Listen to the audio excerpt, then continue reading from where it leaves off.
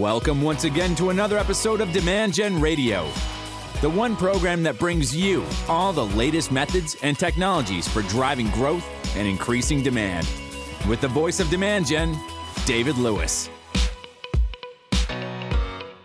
All right, welcome everybody to another episode of Demand Gen Radio. Today on the program, I am joined by Ruth Rowan. Ruth is the Global Chief Marketing Officer at Dimension Data. And I'm not sure how many of you know Dimension Data or are familiar with what they do. They're certainly in the technology space, but they are a very, very large company, over, I think, 28,000 employees, somewhere over $8 billion in revenue, and a privately held company. And the reason that I wanted to have Ruth on the podcast today is because I know that so many of you in large organizations or even mid-sized organizations struggle with bringing about digital transformation and change in your organization. And Ruth has got some great stories to share with you about all the work that she has done. So let's start off with Ruth. Welcome to the program. Thank you for joining me from London today. Thank you very much, David. Yeah, great to be here, and thank you for the invite. Absolutely. Well, thank you for joining me. Before we start talking about Dimension Data and some of the things that you've done over there, in your career, did you always envision a career in marketing growing up, and what did that journey look like heading to become the global CMO for Dimension Data? Absolutely not is probably the easiest way to answer that question. I think I am definitely an imposter in the very prestigious group of marketers around the world. I think probably the best way I would describe my career and I guess my ambitions is I'm very opportunistic. I'm very curious. I love change. I love grabbing opportunities when they feel right. I'm quite instinctive and impulsive, but I never planned to have a career in marketing. And probably if you asked me where I would be in 10 years or 20 years' time, I really couldn't answer that question. So no, I'm a biologist by academic training. Wow. I started my career in banking. I've been in publishing, kind of fell into marketing, and to be honest with you, fell in love with it very quickly. And I think for me, one of the reasons that I've stayed in love with marketing as a discipline is it just allows me to be incredibly curious, and I think one of the things we do so well as a marketing community for the organizations that we work with is we're focused on the future, and we're focused on pulling our businesses into the future and making sure they're relevant in the future. And that, for me, I think is where the magic is in the work we do in marketing, and I think why I've stayed in love with this discipline over the last 20 or so years. I often feel, and I don't know if it's because I'm been in it my whole career, but that marketing has gone through as a function probably the greatest transformation of any role or department inside an organization. Do you share that point of view, or do you think it's just because we're in it and the world's changing and we experience that change so much? Yeah, I think every function is changing, and I think just generally the pace of change in the world at the moment is accelerating. I think possibly we feel it more in marketing than potentially anywhere else in the business because we're at the edge of the organization that faces into our customer or our client. And we all know just from our own lives that the world is changing faster than it ever has done before, with the advent of digital and the smartphone and data and the cloud and everything else that's changing, and artificial intelligence and the Internet of Everything that's being able to connect everything to everything else. It's fundamentally changing the way that we work and we live and we play. And I think as marketers, we're at that interface where an organization is relevant to the outside world. And I think that pace of change in the outside world is fundamentally means that we have to keep changing as quickly in marketing or slightly faster to stay ahead than other functions. But I think all functions are seeing dramatic change at the moment. It's not just us. And, listening to you and talking about your career path and that it wasn't, a straight dotted line to marketing, and you approach the world opportunistically, you clearly embrace change and welcome it and go exploring for it. How have you've been now at Dimension Data for almost 4 years now, and you've brought about, the entire digital transformation effort with your team. How do you approach that as a leader? I mean, how do you bring about change. And the context for that, I was speaking with another client of ours, and he runs marketing operations. And he was talking about someone on his team who's really just rooted, very, very deep rooted, doesn't want to change. And he as a leader struggles. He's very talented, this individual. He's very smart. He's very capable.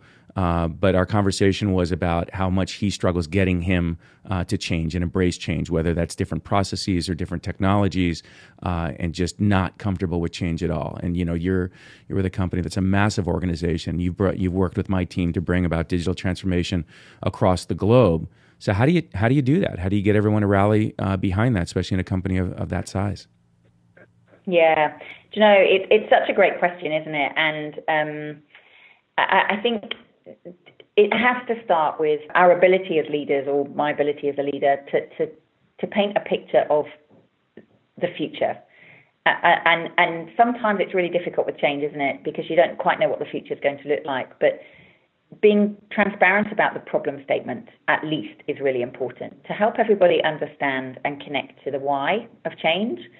Because actually, if you're just telling people, please change the color of socks that you wear in the morning if you've always worn the same socks all your life, or, please change the office that you go to, without actually understanding why you need to change. As humans, we generally all resist it, unless we're incredibly compliant and we just like to be told what we do, which generally, in my experience, unfortunately, most of the people that are smart, that work in our companies, and certainly the people I work with, aren't very good at being told what to do if they don't understand the why. So I think I'd always start there. It's amazing if you can paint a picture of the vision of the future and why you're going in the direction you're going. But sometimes it's not clear what the future needs to look like because you're on a journey to get there. But I think if you can paint and articulate why there is a need to change, and I'll give you an example. We have spent the last 2 to 3 years rebuilding our website. And I think anybody that's been through a big corporate website transformation project or rebuild project or replatform project knows they are incredibly difficult to manage, and the scope of work changes quite a lot. There is creep all over the place. So actually, at the start of a web build project, it's actually quite difficult to paint a picture of what the website's going to look like at the end, because actually you need to sometimes build it as you go along, and there's different inputs from different parts of the business, and the business changes as you're building it as well, yes, which doesn't help. So that ability to say, this is where we are, and in 2 years' time we're going to be there is impossible, I think, with big corporate web projects. But actually to articulate why you need to change. And in our instance, it was the platform we were on was actually obsolete or becoming obsolete. The platform was no longer serving the purposes of our needs in a digital marketing environment. Wasn't flexible enough, wasn't enabling us to personalize in the way we needed to, wasn't giving us the analytics that we needed off the back of it, wasn't able to integrate into other marketing platforms to enable us to deliver a personalized user experience for our clients and be able to nurture them. So that connection to why we need to change, in this instance, why we needed to re-platform, rebuild the website, kind of gets everybody an understanding of where the project's starting from. And in that instance, even though we couldn't say, and this is what it's going to look like in the end, the number of regional variations, the number of pages, the way that those pages are organized, we could actually get everybody aligned at the starting point. So I think that's where I'd always start. Simon Sinek talks about it beautifully. Start with why. Yes. And I think he's still so right in so many of the projects that we run. Yeah, he's put out some new content recently. I'm going to be speaking at a conference that he's going to be speaking at as well, and I look forward to getting to know him better and talk with him. And that whole why, how the brain works. I know a little bit from your background that you have a degree in human sciences, and I don't know did you study any neuromarketing or neuroscience in that? Because it's been a passion of mine. I've talked about it a couple times on the podcast, but I want to come back to something that I taught in a workshop. But was neuroscience part of that academic? It was, yes. Actually, I did a lot on particularly developmental psychology. So, why do children do what they do, and what do they know at different points of their development, and kind of what do we as humans instinctively know that potentially other animals don't. Yeah. And I think one of the things that makes us human is that sense of curiosity and that sense of personality and that need to express ourselves and to communicate. And that's very much at the core, I think, of why marketing is so critical. Yeah. We so I was doing a workshop and we were talking about lead scoring, and for everyone listening to the program, just to give you some big context, my team at Demand Gen has worked with Ruth's team now for several years and brought about major change, global rollouts of marketing automation systems and integration with CRM, lead scoring, lead nurturing, lead management, massive projects around the alignment of sales and marketing, and going well beyond batch and blast marketing to really what these systems and tools were designed for. And we've taught lots of workshops and worked with Ruth, as I said, around the world, different cultures, different environments. And one of the workshops that I taught, not one that we did together, but another workshop, I stood in the front of the room, and because one of the gals in the audience has said, I'm so tired of hearing that all my leads suck from sales, and yet I'm working on a lead scoring initiative and getting a lot of resistance. How do you approach that? How do you get sales to appreciate what we're working on? And so I asked her to come up. She was in near the front row, and I said, can you walk up? We just met. I said, you seem like a nice person. Hopefully you think I'm a nice person. Would you put your hand out? And so she held her arm up and put her palm out to me, like a high five. And I took my hand and I did the same, and I pushed on her hand. And of course, from human psychology, what did she do? She pushed back. And I said, you seem like a nice person, and I'm a nice person. I'm pushing your hand. You push back. And I go, can we do something else? And then I reached out my hand and put my palm up to grab her hand. I said, would you join me on stage? And I just let her take 2 steps. And I go, so why did you push back in one way, and why did you come along with me in the other? And I said, one was about going on a journey together, and the other was psychologically me pushing you, and you pushed back. And, someone came after the conference, they said, Dave, of the entire session, that's going to stick with me. And I go, yeah, the point is, we have to ask sales to go on the journey with us. We have to ask our teams to go on the journey with us. And that's, what you said, Ruth, was, paint the art of the possible and talk about the future state and get people excited about getting there, as opposed to saying what we're doing is wrong and it's not working. I think that's exactly right. And generally, one of the things I think I observe, and, I've been fortunate or unfortunate enough in my career, I'm not sure which, to have, lived through and managed through a lot of change. And I think, to be frank, that's definitely the technology industry that I sit in. It's definitely marketing. I think if you don't thrive in change, actually, it's going to be very uncomfortable for anyone today. But my observation is actually, generally, people are smart. The reason that people are in, for all of us, in the jobs that we're in is because we're curious and we want to learn and we want to do something that makes a difference. And if you take time to explain why change is necessary, I've always found there's no resistance. But actually the resistance comes when you don't take time to explain why change is required and to really engage people in shaping the future. And I always think, hopefully we're all fairly smart, but, a team of smart people can do amazing things. I'm always overwhelmed positively by what multiple minds can achieve together when you're facing difficult change. So my guidance would always be, when there's something you've got to do that is difficult and it involves change, get smart people in a room, and don't feel you need to know the answer once you get those smart people in the room, but explain where you are and why change is needed, and brainstorm. That's just, I think some of the best sessions that we ever have, when you're brave enough, and certainly for me, as a leader, to say, we've got a problem and I don't know what the answer is, but let's try and figure out some options together. Yeah, absolutely. I'm working on a major initiative for next year for the company. And so as our CEO, and I don't wait always to the beginning of the year, but it just happens timing-wise that we're rolling out some exciting new services for our clients. And, when I went to the leadership team and go to the organization and tell them we're expanding in these areas, it's, as you said, I start with the why, and I start with, what the pain points of our clients are and where this is coming from, because no doubt I'm going to ask my team to learn and master other things that they either as a team have never done before or are going to do differently before. It's exciting, but it's certainly challenging. Let's talk about your change there. So again, been there for several years. how are things going? Are things where you wanted them to be now? And I guess part two of that is, to me, like, what does success look like? How do you know when you got there? So let's start off with how things are different from when you arrived to now, and then what success is going to look like. Yeah. So, well, that's a big question. So let me see if I can break down the answer a little bit. So, I mean, I think, as I said, it feels like change is our constant. So I don't think the destination of marketing transformation is ever reached. And I think getting comfortable with that, there's never going to be an end point where you go, oh goodness, thankfully, we're finished now. We're now in our final resting state, and this is how it's going to be forever. And thankfully that's the case, because I think we'd all be uncomfortable in a constant state of normality. But in terms of how things are going, when I've been in Dimension Data, as you said, for nearly 4 years.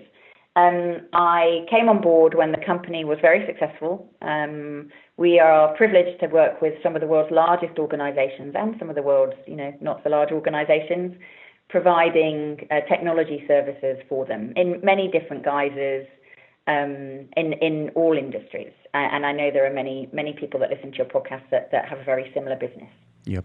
And we had very successful marketing. The company was growing, we're profitable.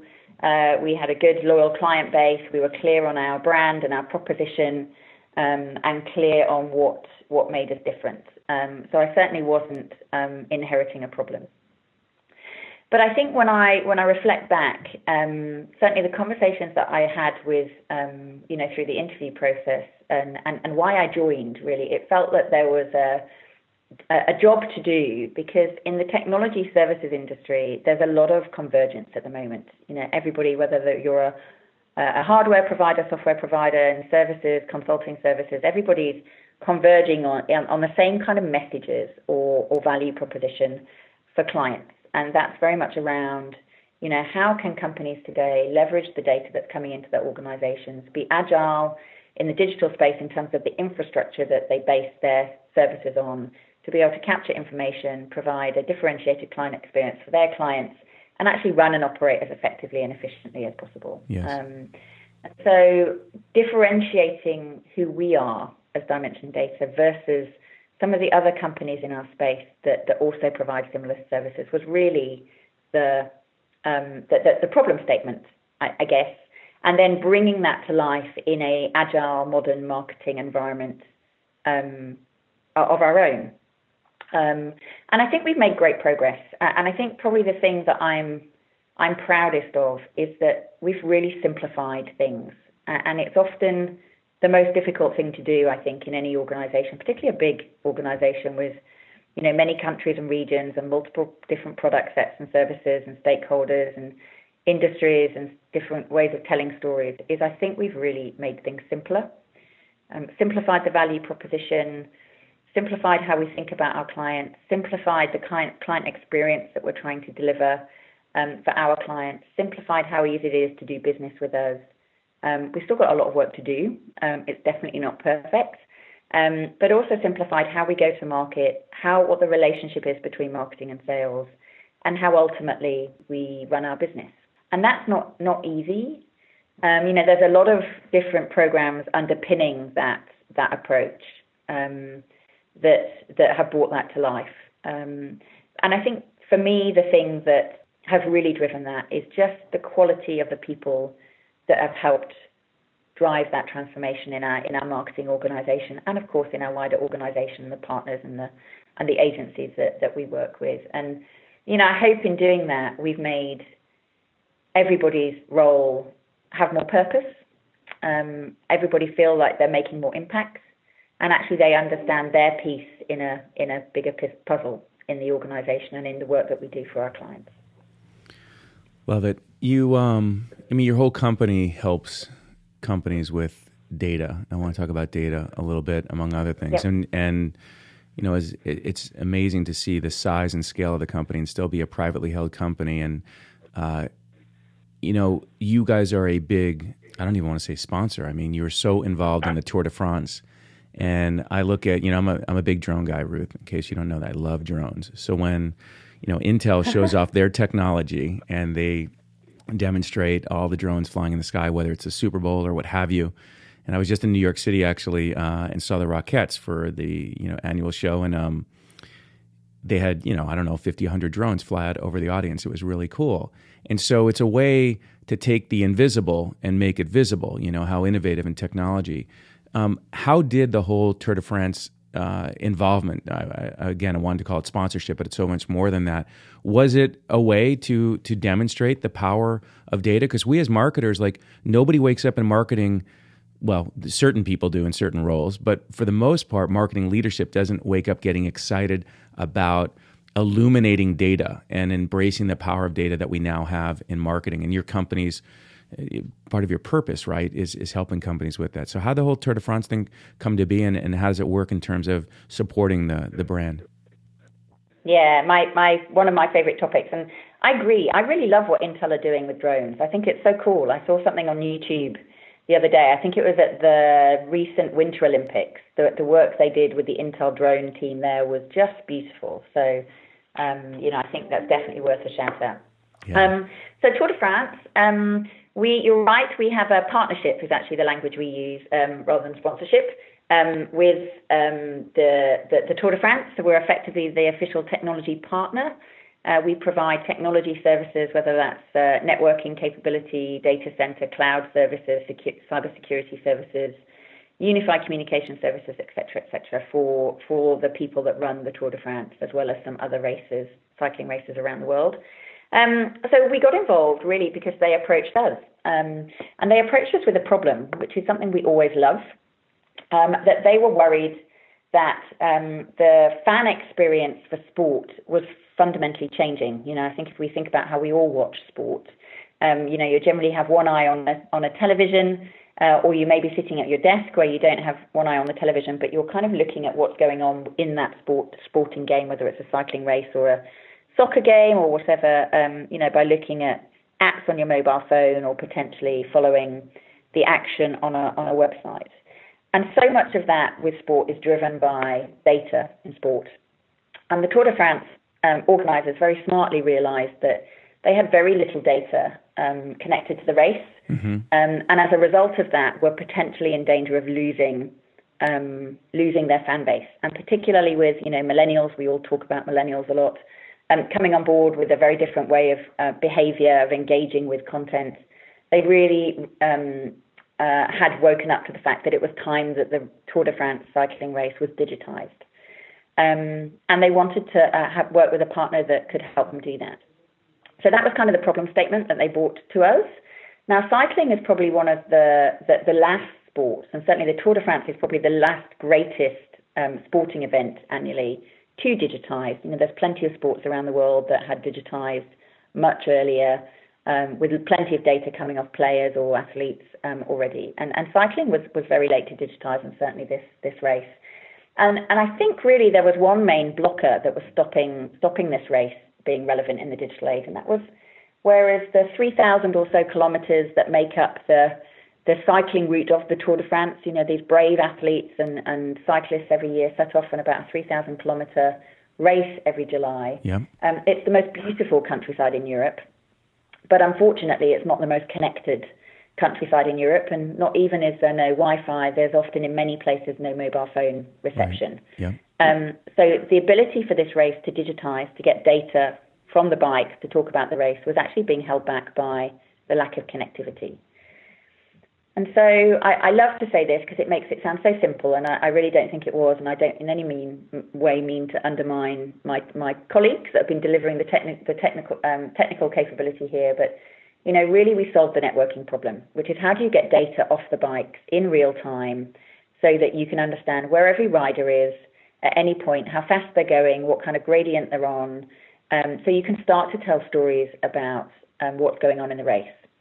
So that wherever in the world you are and whatever device you're on, you can understand what's happening. And if you're a fan of Chris Froome or Mark Cavendish or a rider that's local to your country, you can actually follow that rider versus everyone. And that's essentially what we've been doing for the Tour de France for the last 4 years. And for us, the decision to get involved was actually very simple. There was a technology problem to solve. The technology problem, in solving it, actually brought to life all of the core value propositions that we deliver to clients, whether they're cycling race owners or banks or retailers or manufacturers. And hence, we just had the opportunity to tell a story.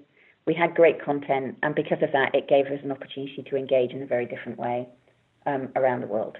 It's impressive. The scale of that is enormous.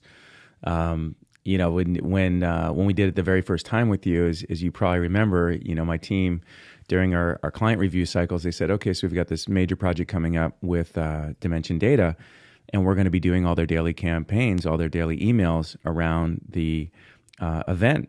And I said, what's the nature of the campaigns? And I was surprised that how many of them were also to your employee base, that they weren't just outbound marketing initiatives and communication, but keeping the employee base up to date with what was going on, that type of stuff. So, for those of us that put on like major conferences every year, they can be a huge drain on marketing, right? So much is consumed, and it can pull you away from the demand generation activities that you're doing, especially if you have a small marketing team. And the commitment that your whole marketing team has to making sure that event is successful is really it's impressive, and that you guys do it well. I got a couple more questions for you if you got a few more minutes. I wanted to ask a question, Ruth. How do you think marketing is perceived today versus how it was in the past? And I mean there at Dimension Data more than externally. Yeah, that's a great question. And, I think I can answer it by saying how I hope it's perceived. But I'm probably not the best person to ask. It's probably some of my colleagues. I think marketing generally, particularly in the business-to-business space, has undergone a dramatic transformation, not just in how we're perceived, but I think also what we do. And I think that the days are definitely long gone, and I think gone decades ago, where marketing essentially produced pretty slides and great events and umbrellas and something, et cetera, et cetera. Although somebody did say to me today, marketing will produce the mugs, which I don't know. I laughed at rather than getting angry at, but never mind. I think the perception of where we add value has fundamentally changed. And I think a lot of that is not just driven by our ability to be the voice of the client or the voice of the customer in the organization with the insight and the intelligence that we have around our client behavior. But I think increasingly we've earned the right to be the steward or the owner of the client experience end to end. And certainly in our organization, and I think it's the case for most organizations, client experience isn't owned in one department. I'd also broaden client experience also to employee experience, because increasingly for all of us, the differentiation for our companies is around the employees and the colleagues that we have. So I think now there's an acceptance that marketing is the steward or the owner of the end-to-end client experience or employee experience, but that we are working closely with and dependent on colleagues from around the business to drive that and to make sure that we're constantly improving that. We're focused on the areas that we can make the most improvements, and that we are calling out and emphasizing our points of differentiation around the areas that we're strongest in. And I think a lot of that is underpinned by the fact that we now are so data rich and hopefully also insight rich because of the technologies and the platforms that we use to understand what's going on in our businesses and to understand how our client and employee behavior is changing. And I'll give you an example. Please. We are now able to understand kind of client behavior across our digital platforms, whether it's our website or the other digital assets that we have, social media, our marketing automation, email platforms, for example. So we're able to see, at any one time, are we seeing a surge in interest from a particular client account in a particular country into a certain part of our website? For example, it might be around cybersecurity. And hence, can we very quickly add value to our sales team or our client-facing people in that country for that client to say, hey, you know what, there may not be an RFP issued yet, or the client may not have even picked up the phone, but we can see that, client from retailer A is suddenly, 10 people in the last week have been looking at the cybersecurity pages on our website. We think potentially there's an opportunity to make a quick phone call and make sure that we're we're ahead of the curve in what we're doing, and I think that changed the perception of what we do and how we add value to the business. Love it. On a personal note, I just want to say that you have inspired me. When we first talked a couple weeks ago before the podcast, and I jumped on your LinkedIn profile, I saw the article you wrote about the trip that you took to Cambodia this year, and it sounds like you've done that a number of times. And as the holidays were coming, Ruth, I was thinking to myself, I work so hard and I love what I do, and I am with the family and I'm all in with the family, but I really feel like when I read that, I'm like, you know what, I need to do something like that. And how did that come about? Like, how many years have you been doing that trip and going and building homes there? Oh yeah, yes. Thank you. I mean, thank you for reading it. Sometimes you write these blogs, or I write these blogs, and I think I never know if it's of value to anyone or interesting. So thank you for reading it. In fact, before you answer, I just say, it's funny how like little things stick out. You make a reference to Pret a Manger, and I love Pret a Manger. Like my wife always gives me a hard time when we're driving down the street. We don't have them really very much in California. And I'll see him in New York or somewhere, and she'll go, "Oh, look, it's your favorite," and I like it. And you made I think it was a reference about, everything, complaining about their salads and that type of stuff. And here you are in this third world country, and children are struggling. Anyway, sorry, let you continue. Like, how did that come about? Because I got to go do something like that. Yeah, absolutely. So that was a blog about why I volunteer. And actually, it's the Tabitha Foundation is a small charity that's based in Cambodia that I've been working with. This is the 8th year that my husband and I volunteered with them, and it really came about from my previous role. We were looking for a relevant charity in the Asia Pac region where I used to live that we could align to as a corporate. So we worked with the Tabitha Foundation, and we were really looking for something that not only felt like it was needed and added value, but also that you could engage people in terms of volunteering activities. So raising money, but also volunteering and getting involved. And, personally, I absolutely love Cambodia. There's something in my heart that's connected to that country. I love the people. I love the food. The scenery is beautiful. It's just a wonderful, wonderful country. And obviously one of Asia's poorest countries and one of the world's poorest countries. And this sense of privilege that we have in the roles that we do and the jobs that we have and the relative wealth that we have, it's incredibly grounding for me. It always helps give me perspective. Sometimes we get wound up about, something that's happened at work or, budget that we've not got or a campaign that's not gone very well or somebody that's not doing what you want them to do. And probably not explained why you want them to do it, to our earlier conversation, or, maybe you haven't got the job that you wanted or the project ownership that you wanted, whatever. Yeah. And it always brings me back to this sense of perspective, the consequence of where we've been born, the education that we've had access to, the access to healthcare that we've had through our lives, the ability to have climbed so far up that hierarchy of needs that Maslow talks about. Right. It just, you go into the environment where, in this instance, the volunteering work that I do in Cambodia, there's often no running water, no electricity. There's very few people that live above the age of 50. Their mortality rate is still very high, and in infant mortality rate, still very high. 1 in 5 children still dying before the age of 5. Wow. It just gives you context of just how lucky we are. And so, when you're arguing with a colleague about a certain program campaign, or as we've just discussed about, the perception of marketing by the sales team, it just makes it puts it all in context for me and just makes me incredibly lucky for the things that we often really take for granted. And I think that's important. Perspective is really important in life and very grounding. And very humbling. And I'll give you another example. Through the work that we do in cycling with the Tour de France and also with the team, we work at Dimension Data with a charity called Quebecer. Quebecer actually provides bicycles to a lot of school kids to help them go to school, but also people that work in the communities, health workers and entrepreneurs, to just help make their lives a little easier. And I was at a Quebecer bike handover ceremony a couple of weeks ago in a slum just outside of Cape Town. 2.5 million people living in the slum. It has the highest murder rate of anywhere in the world. It was quite an intimidating place to go. But actually the people that we met there that were involved in the handover were some of the warmest, nicest, happiest people I've met. And again, that gives context of, where you see kids that are so happy, they are playing football with a potato. They're not aware of what they don't have. They're just focused on what they do have. Yeah. And sometimes I find it very challenging. Sometimes we make ourselves unhappy with wealth. And again, it's just context of being grateful for what you've got.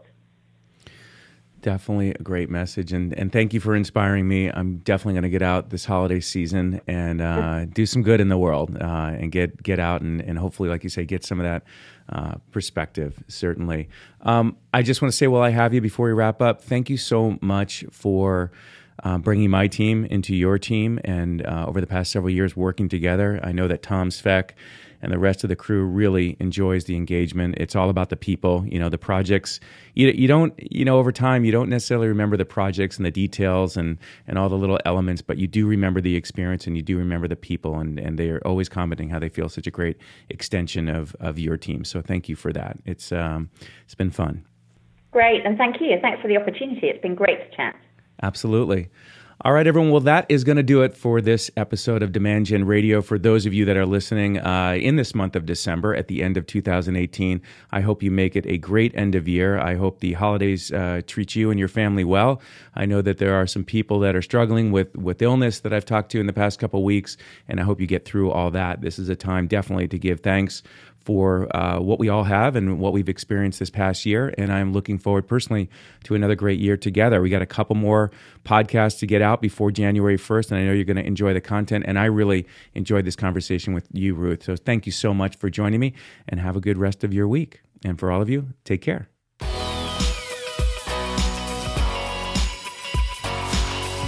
You've been listening to Demand Gen Radio, bringing you the top industry experts, thought leaders, authors, marketing technology firms, and senior marketing leaders from around the world to teach you the methods and technologies for high-performance marketing.